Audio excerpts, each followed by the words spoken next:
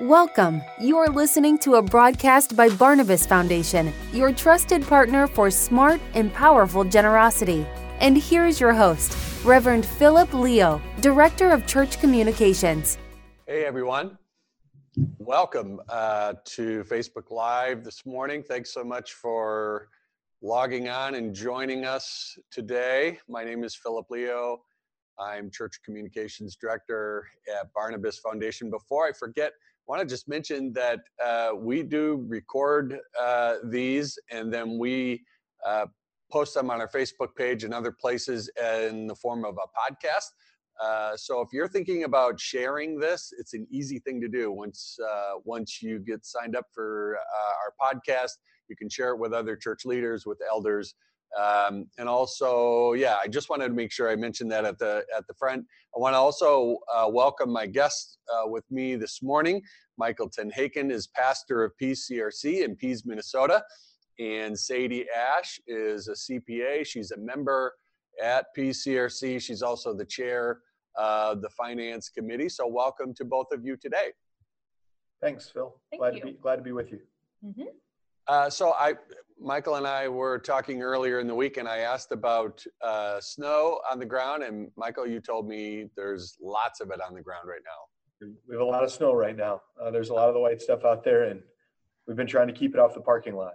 I gotcha. I'm just visualizing feet of snow, like multiple feet of snow. I'm visualizing that. So today's title is Facing the Fear of a Capital Campaign. And this is the kind of story I was just mentioning to you guys. This is the kind of story that doesn't get told. This is the kind of thing that churches ramp up to, but perhaps without a whole lot of context or understanding of other people's experiences. That's why a month or so ago, when Michael and I were talking on the phone and he started talking about this capital campaign, I asked him if it might be possible just to tell this story. And I want to thank both of you for your willingness to share with me, but also with those who are going to listen to this, who are listening right now, the story of your capital campaign. What I was thinking is, I was preparing for this morning, I was thinking, there's really no one cookie cutter plan for a capital campaign. So much depends on timing, so much depends on available resources, so much depends on ministry goals and things like that. And that's exactly the case with PCRC. This has been a great time for you guys to be about the business of a capital campaign, and in addition to the church facility, and not the least of which has been the 125-year anniversary of your church ministry. Right. Yeah, there were really a couple of things that converged there to allow us to do this way and start the campaign when we did.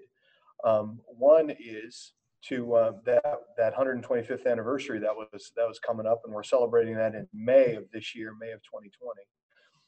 The other one was the fact that there had been talk for a long time about needing to upgrade our facility a little bit. We had a current fellowship hall that was upstairs, so we had some accessibility issues related to that. People getting up and down stairs was going to be a challenge. We had an elevator. It's really more of a glorified lift probably than an elevator. It was pretty small and kind of rickety, but it did the job. It got people up and down. But really wasn't very conducive to the types of ministry that we were doing. Plus, we were outgrowing the space, and we wanted to develop a space for our youth, and so on. They didn't have a dedicated space, and so just a number of things. So we put a task force together and said, "Hey, it'd be great if we could get something figured out as part of the timing for a celebration of our 125th anniversary." So we called it. So a committee met. We put a facilities team together, and they came back with a proposal to build a new 5,800 square foot fellowship hall, a large gathering space, a couple of bathrooms, which we were in dire need of, a large new kitchen, commercial kitchen that would be a part of that, and so on, to host weddings, funeral lunches, just regular activities of the church, and so on.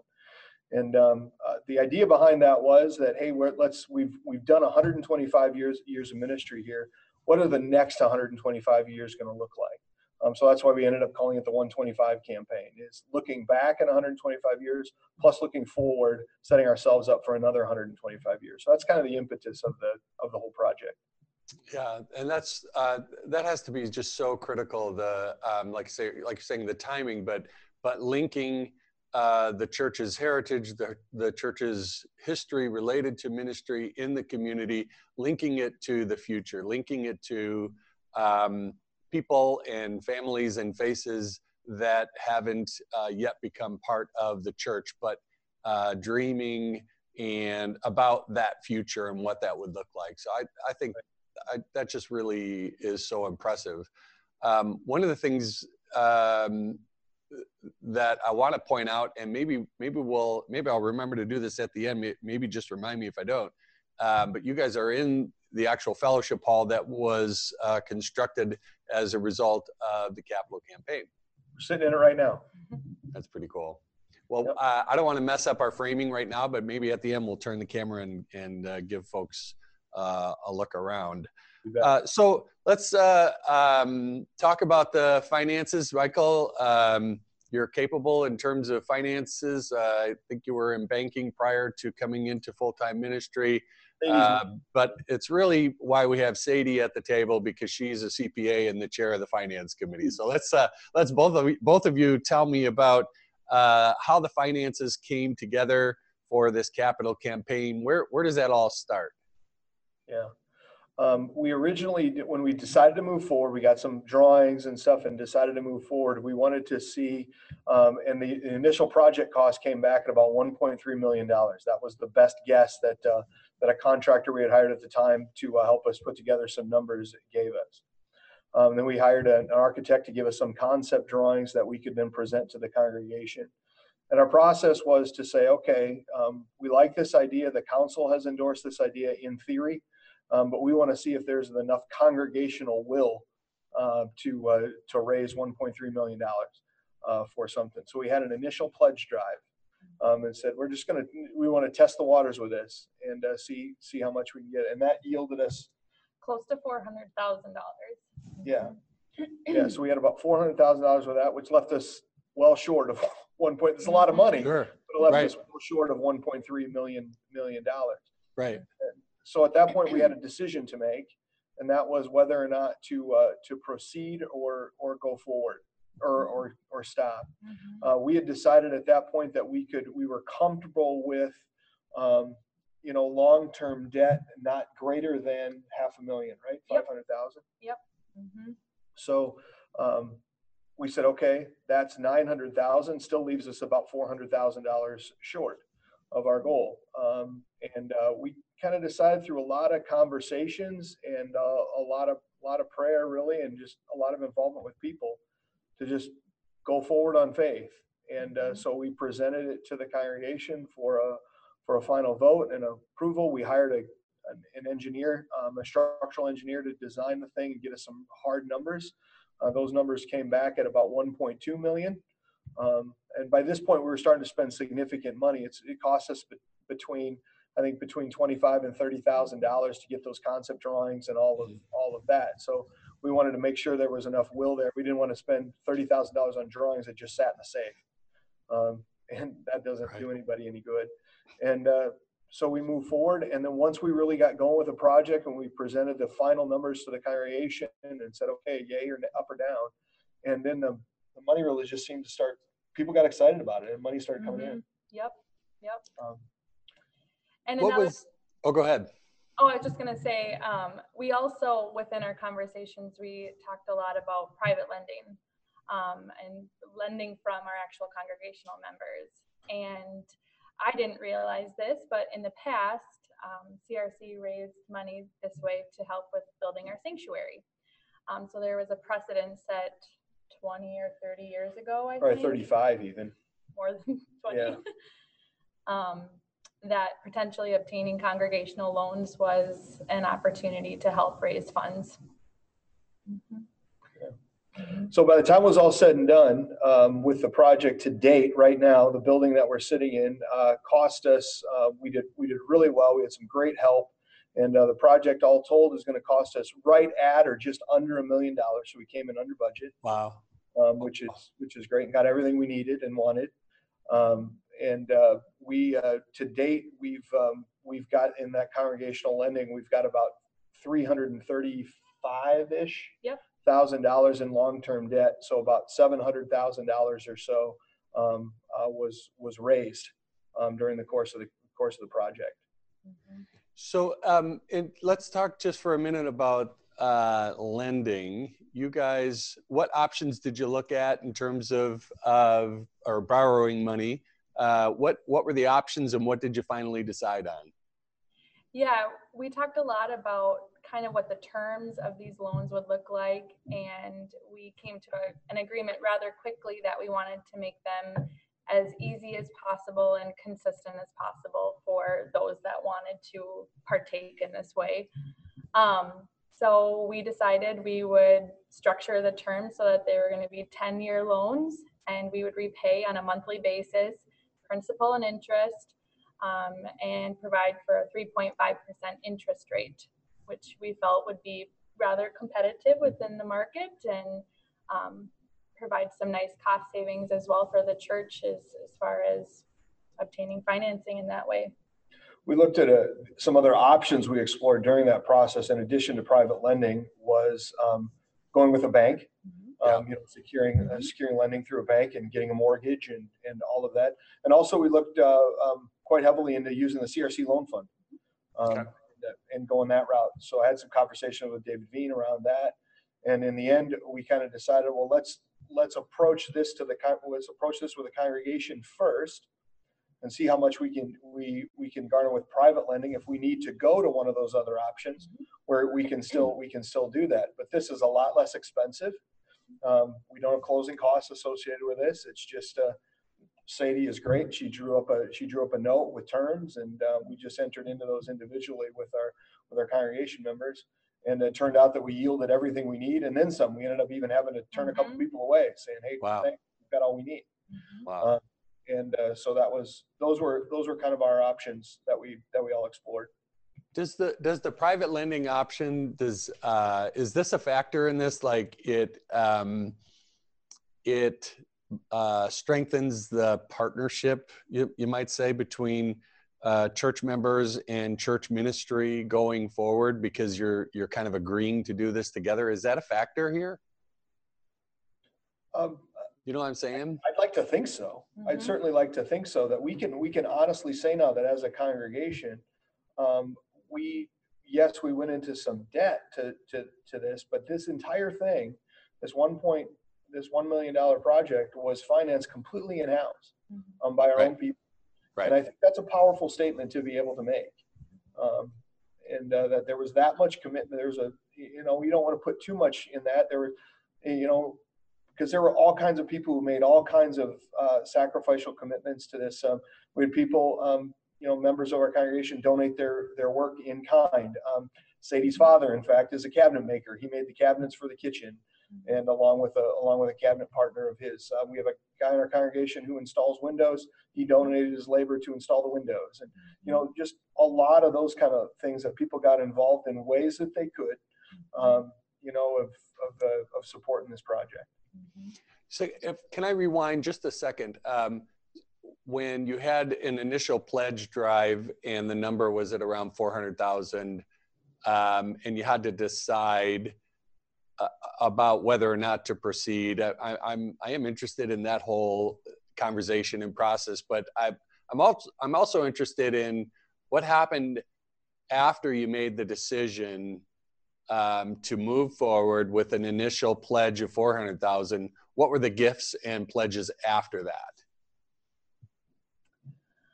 Oh, I think they were close to about 300,000 as far as pledges and gifts. We should also note that we've received the church was a beneficiary to a few estates that have recently been distributed out to the church, and that really significantly helped with some of the funds that we raised for the project.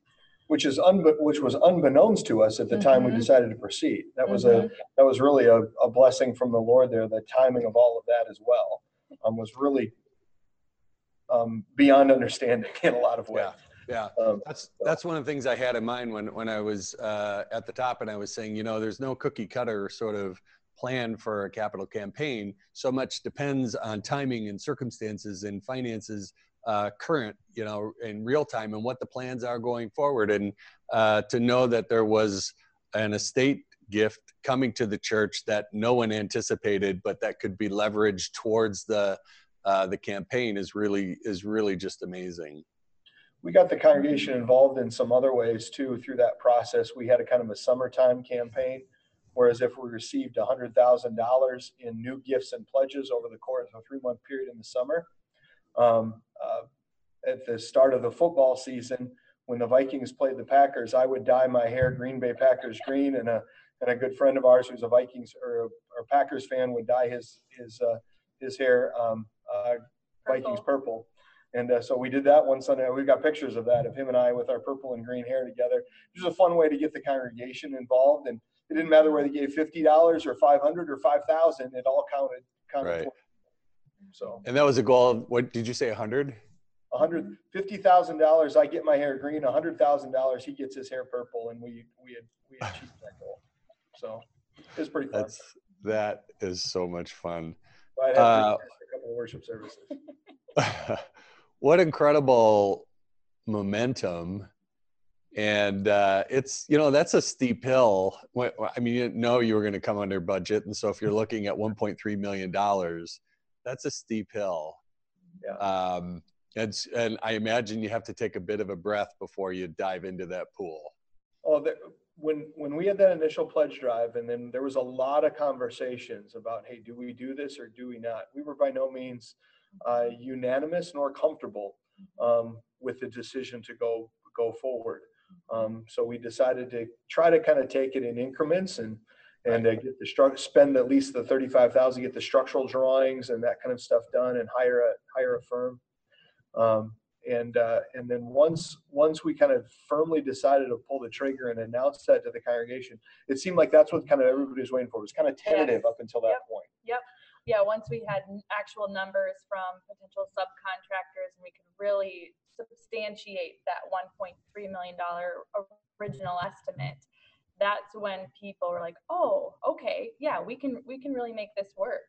Right. And that's kind of when things just really started moving, and the congregational loans came in, and it was wonderful. Yeah. That is so exciting. The congregation sensed our tentativeness, which was fair.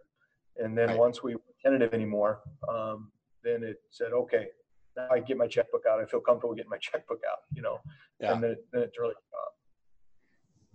so you guys had gifts of stock come too, right? And just because we're Barnabas Foundation over here, and we deal with that all day long.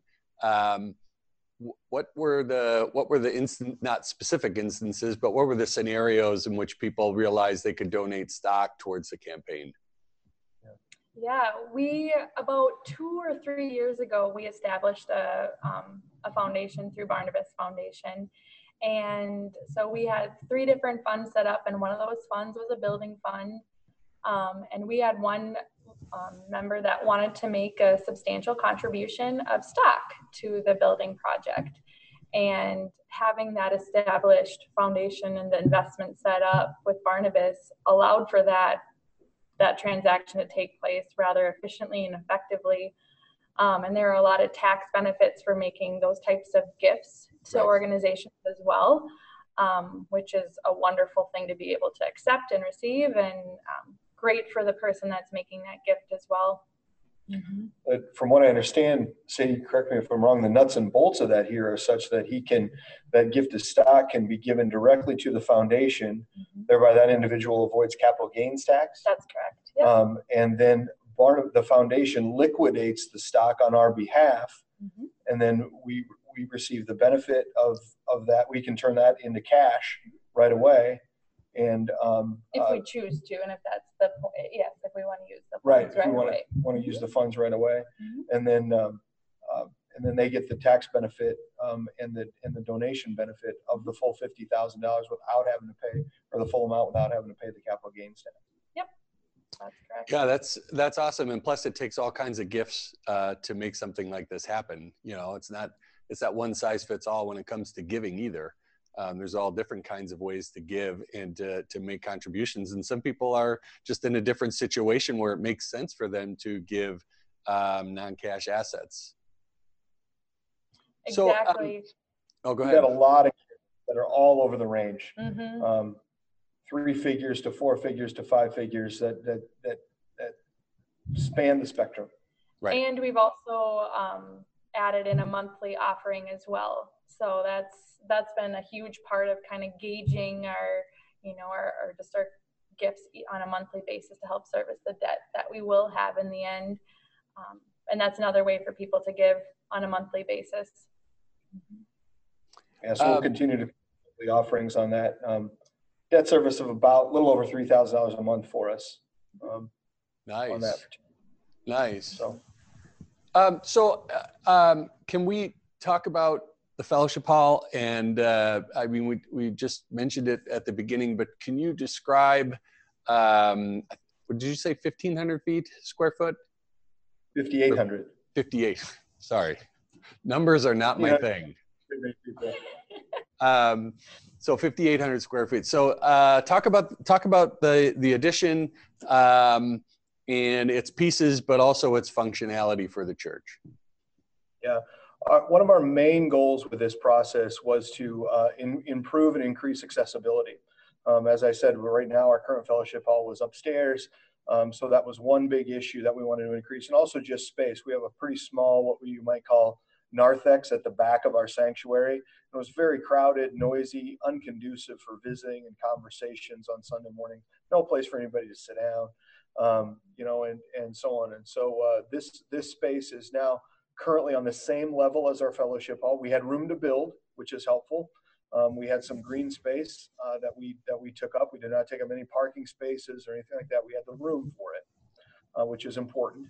And then we could also add on to our current space on the same level. So it will flow from there, provide more space. And then our old fellowship hall, which is upstairs, we hope to repurpose into a dedicated space for our youth and just some other space that we can use, free up some space to do other things and be a little more flexible with, and some of that kind of stuff. So that was the big goal. So what we ended up building was just a large room. I can show it to the group here if you'd like me to. Yeah, why don't you, and do a nice slow pan so we get a chance. All right. I'm not much of a videographer, but we'll give it a try. So you'll see our tables and chairs here set up. We just got these delivered last week, so we're trying to figure out how we want to configure stuff. But here's kind of here. I'll do this so that we can see. Yeah, that's huge. Oh my word, that's so beautiful. And I saw pictures of the exterior, and it just fits in seamlessly with the existing structure too. Yeah, we've got an outside. Then over in this corner over here is where our bathrooms are, and then the kitchen is back that way there.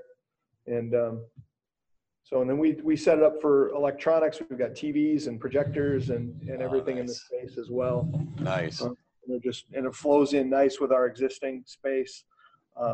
That was a bit of an engineering nightmare to figure out how to tie this in with our existing space, but we had some really great people who did really great work to make that happen for us. Well, it's absolutely beautiful. Congratulations to you guys. I'm so thrilled.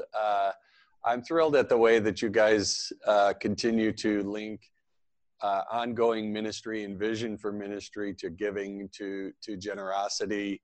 That's in large measure what drives people's giving, when they feel inspired about what's yet to come. And as I said, you guys were at the bottom of a very steep hill. And now this space and other spaces in the building that are freed up for different kinds of ministry can be used for the next 125 years.